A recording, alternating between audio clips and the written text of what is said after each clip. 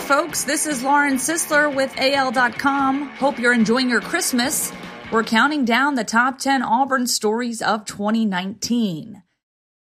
At number 10, Auburn basketball wins their first SEC tournament championship since 1985, defeating Tennessee in the tournament championship game.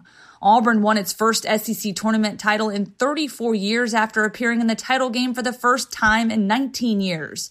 They defeated Tennessee 84-64.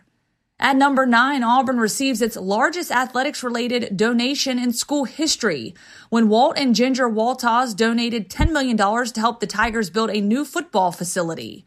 Auburn received a significant financial boost just prior to this year's edition of the Deep South's oldest rivalry against Georgia.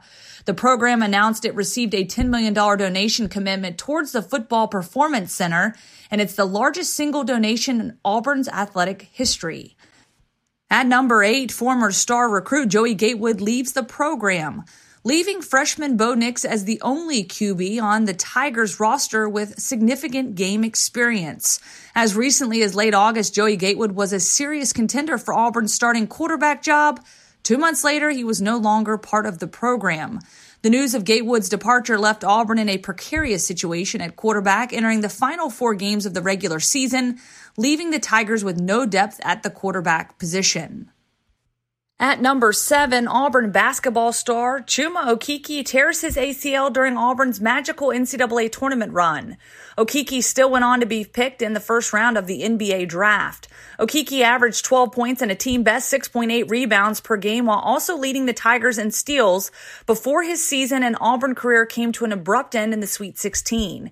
He tore his ACL with 8:08 to play in the second half against North Carolina amidst a 20-point, 12-rebound performance in the third round of the NCAA tournament.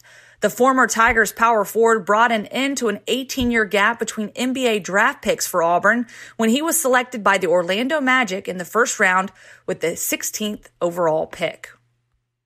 And at number 6, Gus Malzahn hires former Arkansas head coach Chad Morris to be his offensive coordinator. Gus Malzahn is turning to one of his closest friends and confidants to take over as Auburn's next offensive coordinator. Former Arkansas head coach Chad Morris was hired as the Tigers' offensive coordinator and quarterbacks coach, succeeding Kenny Dillingham, who left after one season to reunite with his mentor, Mike Norvell, as offensive coordinator at Florida State. We'll continue our countdown tomorrow with the top 5 Auburn stories of 2019. Merry Christmas, y'all.